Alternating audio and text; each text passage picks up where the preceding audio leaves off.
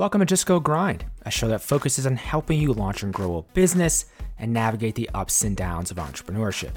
I'm your host, Justin Gordon, and in this episode, we have Edward Sullivan and John Baird of Velocity Group, a top-tier full-spectrum coaching firm for startups. Edward has been coaching and advising startup founders, Fortune 100 executives, and heads of state for over 15 years. His clients include executives from Google, Salesforce, Slack, and dozens of other fast-growth companies. John Baird is the chairman of Velocity Group. He has been considered one of the premier executive coaches in Silicon Valley for over 25 years and built his career coaching in the C-suite at companies ranging from Apple and Nike to startups like DoorDash and Masterclass. In this episode, we dive a bit more into their backgrounds, talk about guiding founders from building products to building companies, the value of authenticity, particularly when it comes to leadership, how they help their clients understand their own leadership styles, their approach to blind spots, the danger of false harmony, Velocity's 360-degree approach, investor and board management, introverts versus extroverts, navigating the co-founder relationship, and so much more in this episode. It's full of insights. Really enjoyed this one.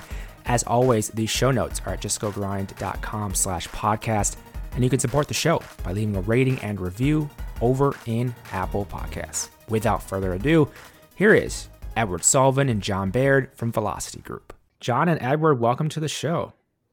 Thank you so much. Thank you, Justin. Great to be here.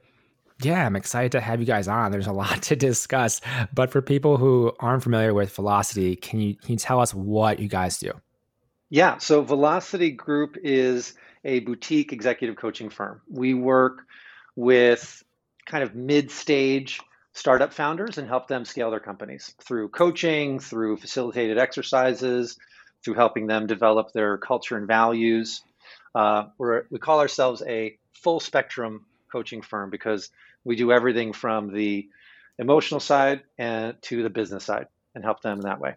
It's interesting, Justin, we started Velocity based upon the assumption, having done a lot of coaching work with large companies like Apple and Nike and eBay, that we wanted to bring really good practices of leadership, teaming, building culture to early stage ventures. Both Edward and I have just a passion for startups. We love innovation. We love change, right? And so if you can it's kind of like early intervention. It's like childhood intervention. If you start on the problem early, you can. So we want early sort of who they are, who their teams are, the values of their culture. If you begin early in forming that company, and we know culture matters so much these days, and the leadership is part of that. If we can start that early, and sort of that was the sort of the intention behind starting Velocity. I love that. And we definitely are going to dive into culture a bit. It's one of the things I have on my list of questions, but I would love for each of you to just go a little bit deeper on your background. I think people would like the context around that as well. John, you go first. Yeah. So I come out of an academic background, just having been a professor of leadership and org development in business for a number of years. And then I had a leave of absence, that leave of absence really changed my life at Apple. Apple just bought my contract from the university for a full year. And I think, Justin, that was after that year was like, do I start working at Apple or do I start my own company? So a year later, I left the university and got going on starting my own coaching firm on early work at Apple, particularly with when Steve Jobs came back. And we started the coaching firm based upon a lot of early work there during that stage. And Edward, we'd love to hear you as well. Yeah. So I kind of came into executive coaching through the side door a little bit. John was like this leadership professor and recruited by Steve Jobs to start the coaching program at Apple. I was in politics, actually. For the first half of my career, I was working with a guy named James Carville, who was the Ragin' Cajun, worked for Bill Clinton and all these people. And he took a shine to me when I was in my 20s. And together we went around the world helping to get pro-democracy leaders elected in different countries. And in my mid-30s, I was recovering from that period of life, living out of suitcases. And I did kind of a mid-career MBA. And I was telling some of these war stories at the lunch table to some of my classmates. And one woman reached across the table and she said, wait a minute, if you've gotten 3 people elected to president and parliament, you can help me get a promotion at BCG. And I'd never thought about my skill set as being transferable into executive coaching. But really, I had 10 years of experience coaching these candidates on how to be great leaders and how to stay on message and how to motivate their campaign teams.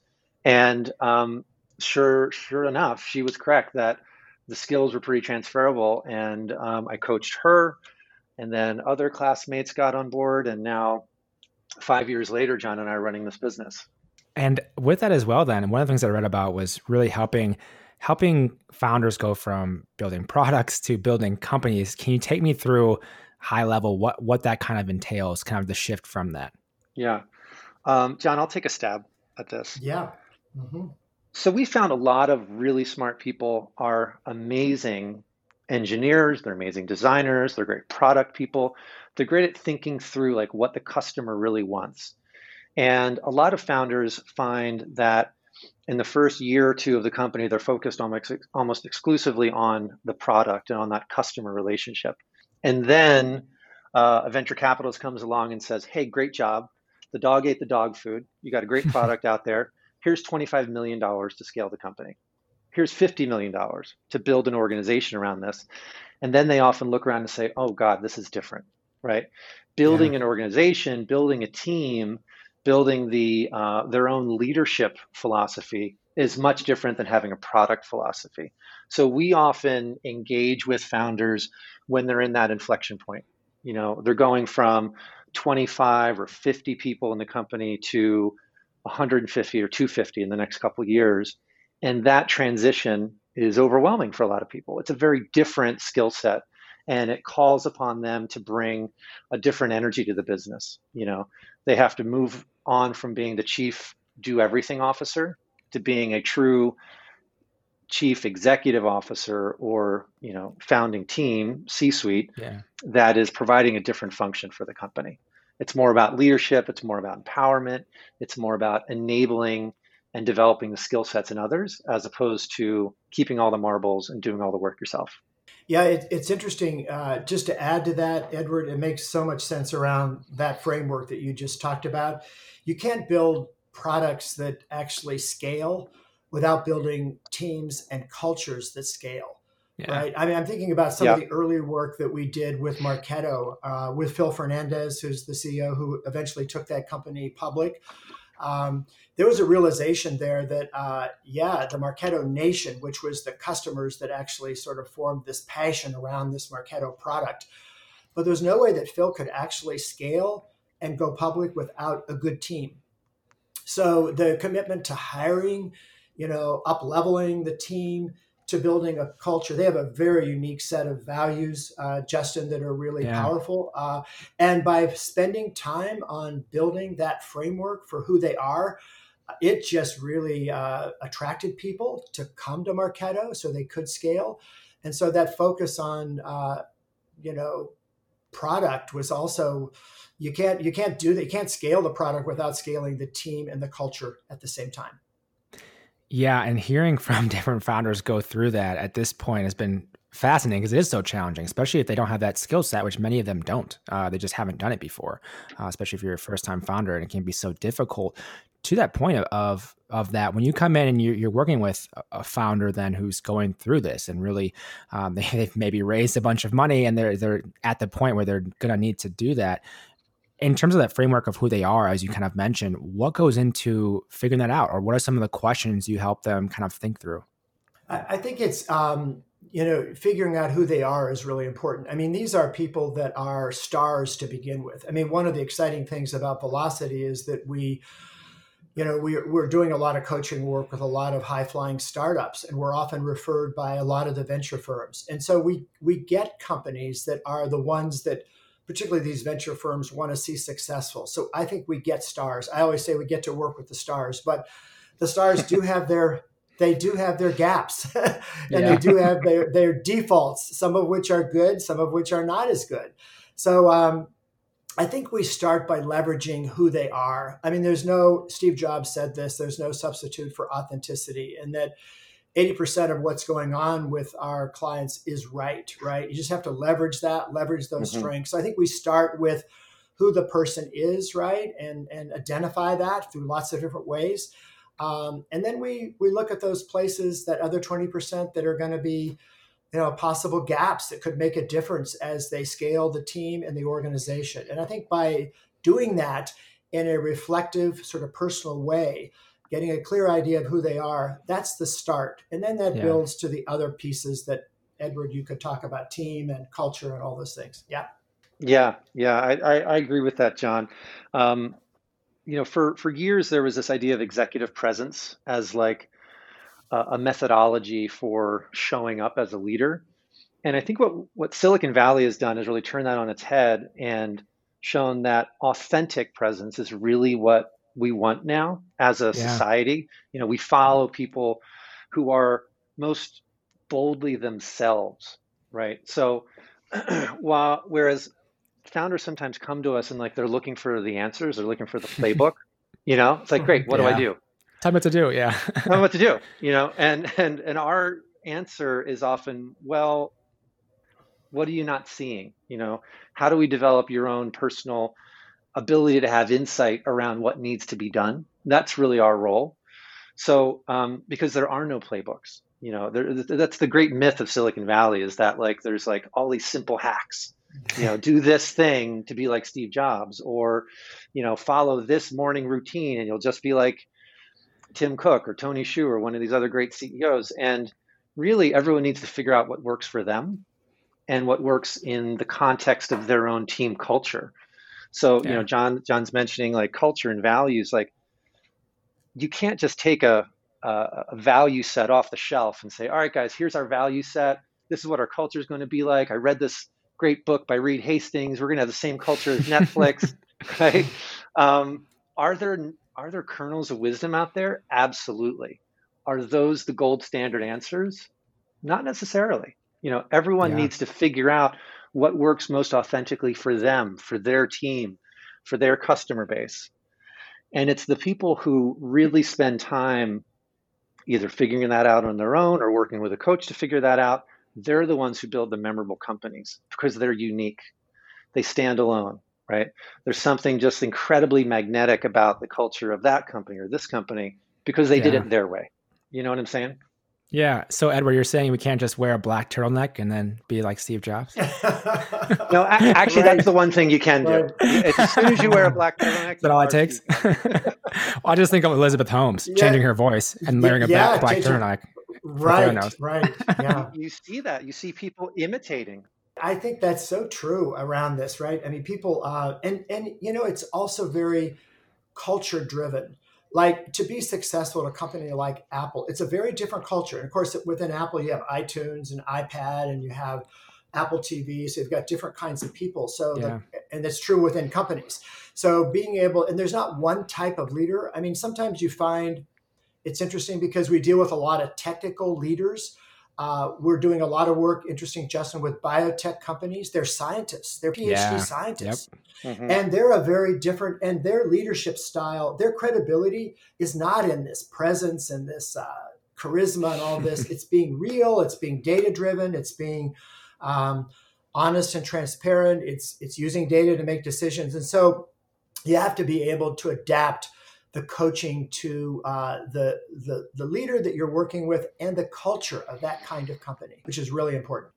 Yeah. And to that point, I mean, I can just think of that now, talking to some people on this show who have been, they have deep domain expertise, like working at Tesla or SpaceX, versus someone else who just, is very charismatic, has led a team into battle their own way, but they don't have any like technical expertise at all. They're non-technical founder in every way. And there's definitely a difference between them.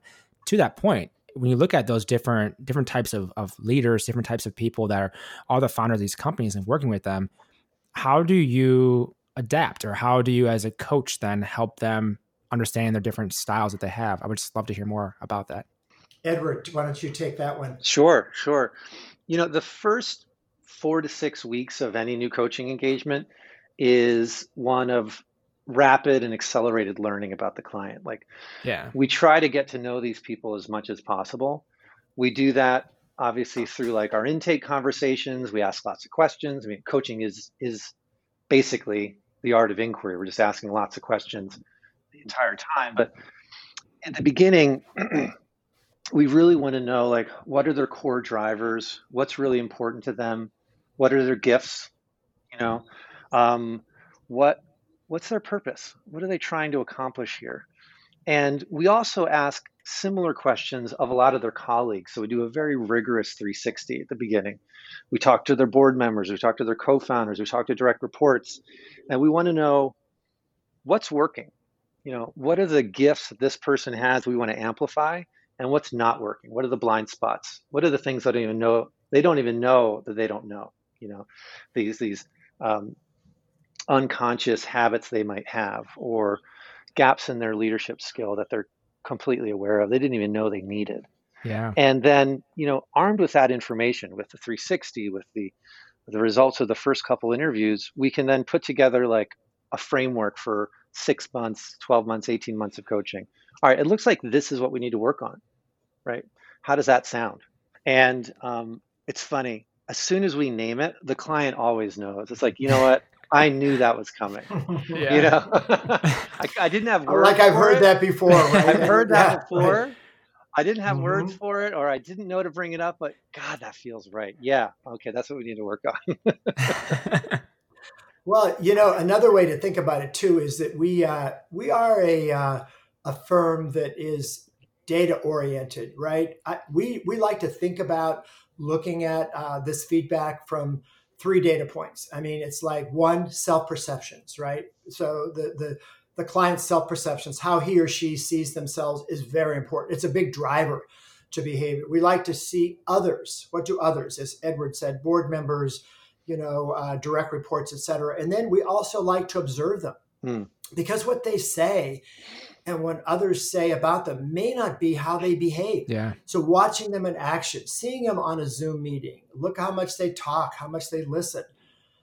In some cases, we have a lot of people who like to control conversations. It's like they wonder why no one speaks up. It's because they're talking 80% of the time. Right. So how do you, so having an observation and then putting that into a context of where are we going? It's sort of Edward's point about purpose. We're also business coaches, Justin. We like actually taking companies public. Yeah. We like scaling them. We like having them make money. And we have a business perspective. This is not just about personal observation and all of that. It's like, what's the there? If this all happens, where are we going? Will that make the quarter better? Will it move us to the next place? Can we then hire more people? Do we get more investment money? So we actually put our coaching into an ROI. I think that's a differentiator for Velocity. I really do. I think we're good at the personal stuff, the individual stuff, the assessment, but we're also good at helping them get results. One thing that's been brought up a couple times already is blind spots. How do you help founders with identifying blind spots and moving forward from there? Go ahead, John. Well, I think we have a lot of ways of doing that. I mean, we have instruments that we use. So we start with, what do you think your blind spots are, right? And sometimes people are very aware. They've been told that since they were kids. Since I was 5 years old, my mom told me that, right? So there may be an awareness to some things, but as Edward said, they may be blind to other things. So we have the Myers-Briggs that we use as a self-assessment tool. We use the Hogan, which is over 60 years of research, which looks at strengths, it looks at values, it looks at what's working, but it also has a side to it, that instrument, Justin, which is called the dark side. It's like when people are at their worst, they default. And that instrument really gets us to have the conversation, not that the tool is right about everything, but it allows us to ask a lot of questions about the things that are really getting in the way of moving forward. So we use instrumentation actually to help have good conversations about what's really going on there. That's a start, I think. Yeah. I'd say the other thing that helps us identify blind spots is feedback. A lot of people are not fully aware of the impact they're having on others. They think, oh, that went really well, didn't it? And then everyone leaves the meeting kind of like rolling their eyes and shaking their head. So, and this is, we laugh, but it's also like very tragic, right? Because a lot of leaders no one knows how to give them feedback. No one's willing to speak up. The leader has demonstrated sensitivity to feedback in the past. They've been defensive. So what happens is the trust then gets eroded and they enter into what we call false harmony, where everyone's just nodding and agreeing and not actually saying what's going on. And that is deadly for startups. That's deadly for leadership. So through the 360 process, through the interviews, we try to get the team to be really honest, at least with us. And then we're the messengers. We come in and say, sorry to be bad cop, but here's what we're hearing. And we've had grown men and women break down in tears during a 360 reading because the feedback is so hard to hear. We've had people get defensive and storm out of the room like, this can't be true, and then they think about it. They come back and they say, well, I have heard that before, or I guess I could see that.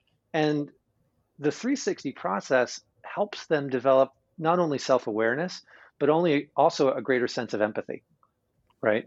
They're like, wow, I had no idea I was having that impact on people. I thought I was just being helpful. I thought I was just driving greater performance. Whereas actually you're disempowering and being nitpicking, and no one on your team wants to offer up creative solutions anymore. That's why you feel like you have to provide all the answers, because you've kind of shut down conversation, right? So the feedback is really important. We go back every 6 months and kind of refresh the 360. What's working? What's not working? What's changing? Are we pulling the right levers in the coaching? Are we making the progress we want to make? And that's very impactful. One of the things that we often talk about, this kind of builds on Edward's framework around feedback and checking in and holding up the mirror continually, is that awareness does not equal change. Lots of people can be aware through coaching. You can give all this feedback, but what you actually see when they show up. So we're right there. I mean, we kind of live and breathe with them, right? We're there in those meetings. We see them. And while we're not trying to give them sort of this technique or that, there are some tools that we can share with them that can help them actually pivot or behave differently, gain insights around their own behavior by doing something that will actually cause a different reaction. Too many of our leaders are transactional. They think that it's all working, and maybe on the transactional level it is, Justin, working, but they're not transforming their teams. They're not growing their leaders. So we are transformative coaches in that way, and we want to develop leaders that actually can take those skills and sustain them throughout the growth of their company when the coaching is done, actually. Yeah, and one of the things I just want to dive a little bit deeper on is going back to that 360 and getting that feedback. What are some other aspects of that in terms of what that entails, questions that are asked, things that go into that, getting feedback from people? I would love to hear more about that. Sure. Yeah, our 360 has two main components. We do a qualitative 360 where we interview people on the team.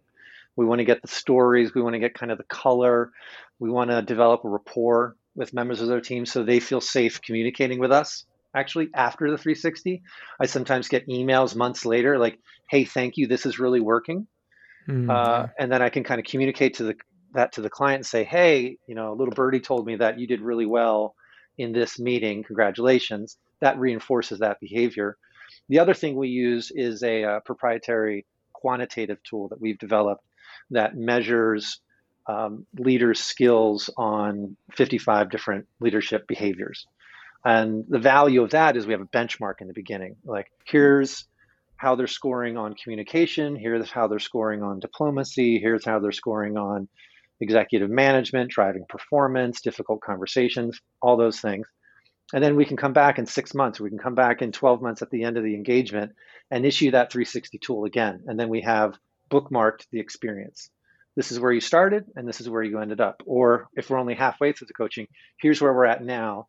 We made improvements on communication, but we still have a lot of work to do on this other aspect of vision or something like that, right? So that two-part process of the qualitative and the quantitative is really effective for us. We get a lot of great information. The other thing there too, I think Justin is thinking about the different rater groups that are part of the 360. Yeah. It's interesting because you can have some people that are very strong on one-on-ones. People love it, but they may manage what we call hub and spoke. It's like it's one-on-ones, but nothing is collective. So the team dynamic is not strong, right? They don't make decisions very well. The team doesn't make decisions together. Which decisions do we make? Which decisions does the leader make? And then the other stakeholder group is the board. Some people manage their boards very well, others do not. And if these are young founders, sometimes board management coaching is really appropriate. How do you present yourself to your investors? So the 360 actually, while it does all the stuff Edward talked about, it actually segments into rater stakeholder groups. And that's very powerful to see how well you're doing across different groups. Yeah. On that note, you mentioned board management. What goes into that? Or what are some aspects of that? I'd love to hear more about that side of things. So obviously founders, that's a huge part of it. Like they don't have the experience with that. What goes into that from your end? Well, knowing how to present the dashboard of their progress, the results of how you're doing, being able to talk a little bit about the way you're building the team, the cultural aspects that are really important. I think the big feedback we get from investors often is that we'd like our founders to be more open to feedback. It's like they would like them to when feedback is given. Now, sometimes we get feedback from our clients that board members are too involved in certain things. I wish they wouldn't give us feedback there. Yeah. But how do you in a board meeting, when a board member who's a major investor has a point of view that's really different, how do you handle that? So handling difficult perspectives in a meeting, leaving time in the meeting to be able to talk a little bit about, as a founder, what keeps you up at night? Board members really like to know that their CEOs and their founders are worried about things, right? And so some founders don't want to be vulnerable. It's like imposter syndrome. If I say I'm worried about this, but there are ways that we coach them to balance that. This is working really well. I worry about this, and then you engage the board into conversations about that. So balancing that, we do a lot of good work with founders in managing their boards, without question. One of the things that we talked about a little bit, but I want to kind of dive deeper into the kind of differences. But you mentioned working with obviously a variety of different founders. Can you take me through kind of the introvert versus extrovert, how that differs in terms of working with these different types of founders? Well, Edward was the lead on this article that got a lot of just reaction around extroverts and introverts, et cetera. And I think, Edward, take the lead on that one. Sure, John. There's a myth, not just in Silicon Valley, but around the world, that extroverts are more natural leaders than introverts. That was kind of turned on its head years ago. Jim Collins, wrote Good to Great, and he realized that it's actually some of the more humble and introverted leaders that long-term lead to better results for their companies. And what we found is the introverted leaders come to us, they want to be more extroverted, and the extroverted leaders come to us and they probably need to be a little bit more introverted. Right? So everyone's kind of like coming a little bit towards the center, Yeah. The introverted leader wants to learn how to get up in front of the team and really deliver that driving speech and get people excited. And the extroverted leader is getting feedback from their team like, we want a little bit more thoughtful feedback. We want a little bit less of the rah-rah and a little bit more of the empowering one-on-one conversation. So the various skill sets that the introverts and extroverts have, they end up kind of looking across the fence and the grass is always greener. They want a little bit more of that over there, right? And the good news is, coaching is a great place to develop those, to broaden your range as a leader. But the other thing to keep in mind is that you don't have to imitate another form of leadership to be a successful leader. The introverts don't need to learn how to be extroverted. The extroverts don't need to learn how to be introverted, if that's what Jim Collins said leads to better results. Each leader needs to learn to use their own tools well. With that as well, on that note of introvert versus extrovert, I mean, is there any difference in terms of how that influences looking at developing a high performing team and what you need to do as a leader? Yeah, I think there's something around sort of people's natural default, right? Sometimes we get clients, Justin, that their natural default may be to not make that decision right now. Yeah. Right. They're more reflective. Introverts tend to be, I've often said, because we deal with so many technical people, and often they are more introverted. Not always, but and so many of them have learned to be more extroverted in selling their companies and getting investments. So they've really evolved around the scale. But being able to call out, I mean, I think Edward said this. We use this a lot to be able to name what it is you're actually feeling and thinking. So if you're an introvert and you're not ready to make that decision, right? You need time to reflect and think about it, to name that in the group, to be able to say, I'll be able to make that decision with a couple of days. I need a little more data here. I mean, it's interesting. A lot of our clients need more data. Sometimes it's overdone data. It's like we would like them to actually make that decision a lot sooner. Yeah. And how much data do you need? And trust your instincts, because you probably have it. So we go there. But the reflective nature of that profile of that individual is often very positive. But you need to actually tell people, we'll make that call. It'll be done here. So call out that, and that can work very effectively for people. So allowing people to be introverted, but frame that in a way that that decision will be made with the right reflection and a little more data. Yeah, and this is obviously a lot of it's kind of thinking through the founders and their team, but I would love to hear more about the founders themselves in terms of communicating with each other. Anything on that's been that you think is useful for people to know around how founders can communicate with each other? Because in the early days, I mean, it might be just them working on the business, and it's a lot different than as you're scaling and they have different responsibilities. Take me through that side of things as well. So the co-founder relationship is by definition the foundational relationship of the whole organization, right? The power of that dynamic, the power and quality of that relationship in many ways sets the standard for the quality of the relationships and the quality of the conversations that everyone else in the company has. So if there are, fractures, if there's a misalignment in that founding team, that can lead to chasms down in the organization. So a lot of the work we do with co-founders is helping them develop ways of constantly seeking better and better alignment, and being very honest and aware of when they're starting to drift apart, when their skill sets are complementary and where they overlap. They need to figure out very early roles and responsibilities. They need to be clear about decision making.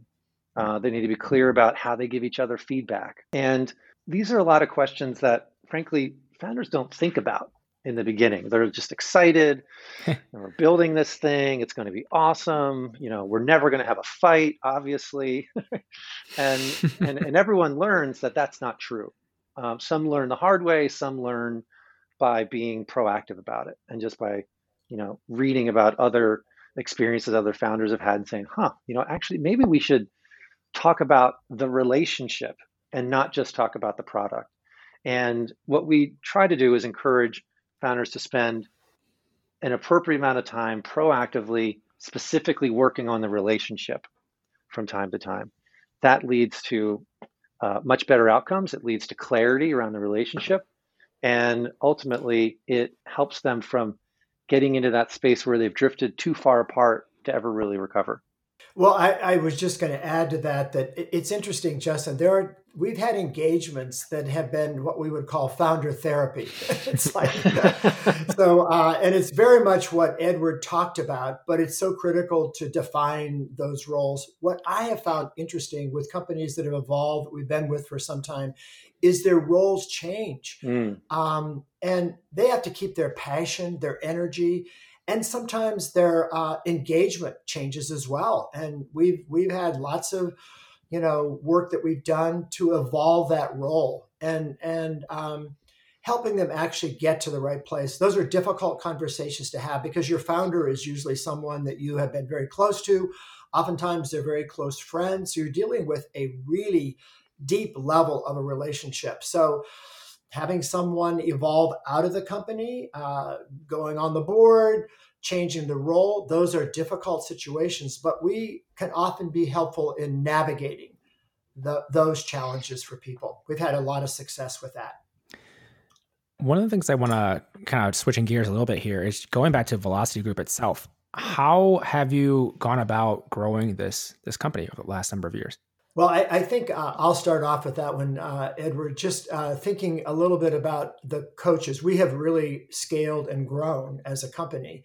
And a lot of that is a result, I think, of just engaging ourselves with a lot of really good coaches. I think early on, we brought in coaches that had, I think, Justin, a lot of experience with larger companies. They'd come out of the larger organizations. Yeah.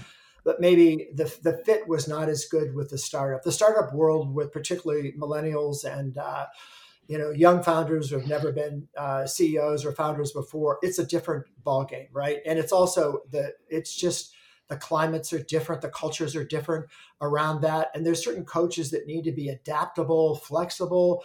They've got to work at the personal, the team, the organizational level. They've got to be more systemic in their approach to coaching, and so in general, it takes a more flexible coach that's knowledgeable on all this stuff, but can adapt to the moment. So we have done, I think, a much better job as we move forward in getting the right coaches. So we've scaled the company by getting the right kind of coaches for the startup world, the world that we're working in, but also coaches that can help scale. So I mean, we like coaches that have done good startup work, but have also taken companies public. Those are harder coaches to find. Yeah.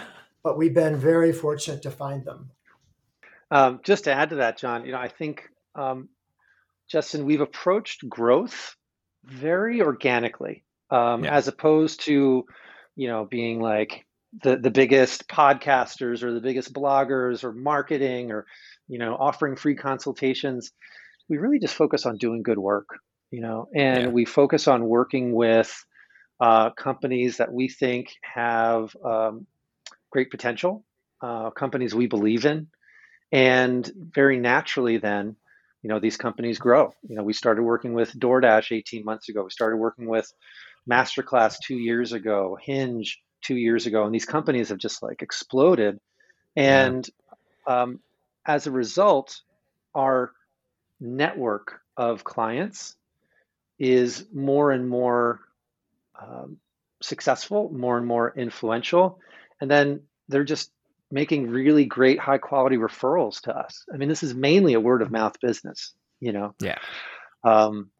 We purposely don't do a lot of marketing because we want to make sure that we're attracting the right clients, those clients who are not simply trying to figure out like the very early work in the company, but they've proven out the product. They've raised a Series A and they're really looking to scale, because that's our sweet spot. So those clients tend to get to the point, they've raised a Series A, they've kind of looked around and say, oh, wow, this looks really hard. And then they ask around, they ask their friends, they ask their investors, they say, what should I do? Should I get a coach? And 9 times out of 10, the investors are like, yes, this is the time. This is when it's the right time to get a coach. Right. And I think that's the other part, Justin, around the business, because we don't brand a lot and it's all referral. The investor referrals have just accelerated. It used to be early on, it's like, investors just did everything. They coached on product, market fit, finances, all that, and all the stuff imploding around the team, right? And the individual founder that they knew needed help and leading, right? And they worried about that, right? Now it's almost like the investors will call us and say, we've just invested a ton of money in this company. We want them to have a coach. And that is a whole mindset shift that Edward, we started the business at the right time. Sure did. And they really welcome our support, and we have good relationships with a number of investing firms. We don't communicate anything that goes on when it's referral. There's nothing that comes back to the investors. We don't have meetings with them on how the CEO is doing. It's all confidential, but we love the fact that they are valuing the coaching and how critical it is in building teams and cultures to the success of the company. That's a shift in mindset. Yeah, and I've noticed that too from the number of company founders I've had on recently who are exactly what you mentioned. They're like at Series A or Series B, and they all have coaches. I mean, it's just how you're seeing. I'm thinking like Dion from Forethought. I'm thinking of Aman Abuzaid from Incredible Health, Chris from Wonder School. All three of them, I think they all have coaches, and they mentioned how useful that has been and really getting coaches for different reasons. One being on a culture side of it, one just being kind of the founder psychology, and then a different one as well. But it can be so beneficial. And I've heard those stories from them and how it's been useful. So I see obviously the value of that. And at that stage of the company, that's when really, you're taking off and really trying to say, okay, let's get to this IPO eventually, and scaling towards that. And one of the things I wanted to ask about, how did this book, The Power of Insight, come about?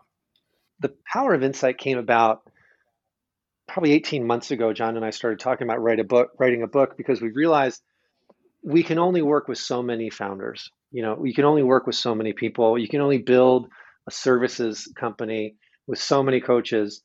And there's something in the work that we do that we wanted to bring to more people, And that thing is exactly what we talked about at the top of the call, which is there are no easy answers. There are no playbooks. A lot of people are searching around the internet for recipes for how to build a company, or what was Steve Jobs' morning routine, etc. And we realized that like what we do in the coaching process is we ask the hard questions that get people thinking and get them to a place of having a personal insight. Right, they're gaining a greater awareness of themselves, their strengths, their fears, their needs. Like, what do they need to feel optimal? What is their personal morning routine, as opposed to a morning routine they've stolen off the internet, right? Yeah. And because a lot of us, we're trying all these answers on. This is how Tim Cook did it. This is how Reed Hastings did it. As opposed to, this is what I need to do. And the goal of the book is to kind of take people through an experience that feels like being coached by us. We're asking the reader these tough questions. We're having them take a handful of online assessments to learn about themselves and also to learn about their teams, right? Because as much as I need to know what I need to feel optimal as a leader, I also need to know what my team needs to feel optimal. And it's my job to give them that. If a flower isn't blooming, you don't put it on a performance improvement plan. You give it more water. You give it a little bit more sunshine. Maybe you give it some fertilizer. A lot of the issues we're dealing with low performance in teams is simply because people aren't getting what they need. They don't feel psychologically safe. They're not in an environment that feels creative. They're not taking care of themselves personally in the right way. And if we can, through the book, help people answer those questions for themselves, we really feel like we'll be providing a greater service to the world. And that's really what it's all about. It's also, when folks read the book, we really hope they'll feel like they're in the room with us, right? As we've coached a lot of these founders through these insight moments, right? These breakthroughs. Using these very simple questions, but critical and deep questions around what do they need? What are their desires? What do you fear? What are you afraid of? What are your natural gifts? And then ultimately, what is your purpose? So we'll frame those questions around some of these narratives, these stories at these different stages of the questioning pyramid, the insight pyramid, which we think will give people not just leaders in companies, but life in general. Will give people lots of ways to think about themselves and make changes in where they want to go with their lives and their organizations. And one of the last questions I have is just for each of you, I'd love to hear, how do you invest in yourself as coaches? Well, I think we take time in those things that we enjoy that are not part of coaching, right? And for me, it would be photography. I love actually taking pictures. I think I also like doing video. I'm a big videographer as well. I think if I were not a coach, I would probably have been a movie director, right? And so Ron Howard's masterclass thing on how to make a movie was wonderful. I learned so much about shots over the shoulder, et cetera. Yeah. So how do I actually escape? I escape by doing something I have a lot of joy in, which is go out and take some photographs, even with the iPhone, and just frame them and send them to people, and just the joy of photography. Yeah. Just getting away from it works a lot for me. And what John didn't mention is that he actually is a film director. Every year he does a holiday film with his grandkids. Which is totally amazing. Totally amazing. Yeah, and this one, Justin, this year is called the COVID Christmas. Oh God. Yeah. Watch out, world. Watch out, world, for that one, right? Yes. Yeah. Justin, your question is like, how do we develop ourselves as coaches? And it's no mistake that John answered talking about what he does outside of coaching. A lot of us think that we need to be constantly developing that one skill. But, a study was done years ago on Nobel Prize winners, and they found that something like 60 or 80% of Nobel Prize winners over the years were people who were also expert musicians or expert actors, right? They lived more well-rounded lives. And I think we're living in an age where people think they need to hyper specialize and only do this one thing. So like we sometimes talk to founders who are like, I'm constantly listening to every single book on leadership, or I'm listening to every single podcast nonstop, 24 hours a day on the grind, right? on how to start a company. And I think it's an incredible value that all of this wisdom is out there, but we also need to take care of ourselves. We need to go for long walks, So like one thing I really discovered through the quarantine is I was grinding for the last couple of years. I was working too much and I was too focused on growing the business. And the quarantine has given me an excuse to slow down. I relearned to surf this year. I go on hikes a few times a week. I jumped on my road bike again.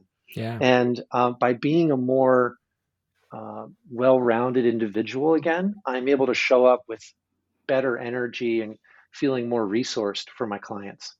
Now, that said, we're also always investing in our own growth. We're a firm that doesn't really believe in one way of coaching.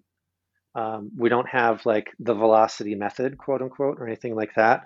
So as a community of coaches, we're always training each other. We get together on phone calls and lead each other through new thought experiments and frameworks. And we're always getting new certifications and different assessments and tools because we want to have the biggest, most robust toolbox of coaching tools possible so that we can provide the right solution to the right client, as opposed to, we are a coactive coaching shop or we're a conscious leadership shop and we know that that's the right solution for everybody. We don't believe that. So we're constantly developing ourselves as well. There's so much that goes into that side of things. And I obviously ask a lot of founders how they recharge and what helps them. And, I think many of them recently have mentioned getting outside into nature as being one of those ways that is just really helpful, especially when you're at a computer all the time or you have all these Zoom meetings, whatever it may be, stepping away. And I found me personally kind of thinking through direction I want to take everything.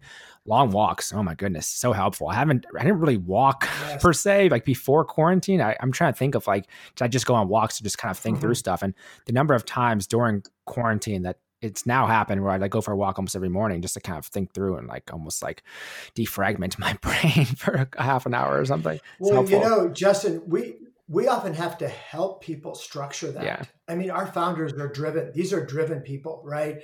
With lots of things on their shoulders, right? And so it's almost like we have to help them structure that time. Take 3 times a week and take an hour here. Yeah. And once you give them permission as a coach to do that, and it's on their calendar, and then you ask them, "Did you do that?" That makes a big difference. Wait, you're saying there's accountability? Yeah, exactly. There's accountability to taking care of yourself. There's accountability to taking care of yourself. I even feel like, Edward, the book that we're writing, talk about the way we develop and grow. I'm growing so much by the writing, reflecting, using that in my practice. So it's like, you got to keep yourself growing and you got to keep yourself open and you got to get away from it to be able to get back to it. Yeah, 100%. On that note of the writing, there's some people who have mentioned that similar thing. Like that's how you clarify your thoughts is writing. And like, it's been so helpful for a lot of people I've talked to as well on that side of things. When they write things down, that's when it's like, oh, okay. It makes the difference. Right. Exactly. John, Edward, where can people go to learn more about Velocity Group and connect with you as well? Sure. Our website is gainvelocity.com. Gain as in get more of, GAIN, velocity.com. Perfect. Thank you so much for taking the time to come on the show today. Thank you so much. Oh, thanks, Justin. Great questions, by the way. Thank you so much. Thank you so much for listening to this episode of Just Go Grind. If you want to follow along on the socials for all things Just Go Grind and with me as well, you can find Just Go Grind on Instagram and Twitter at Just Go Grind. You can find me on Twitter at JustinGordon212. Find me on Instagram, JustinGordon8. Thank you so much for listening. Have a great day.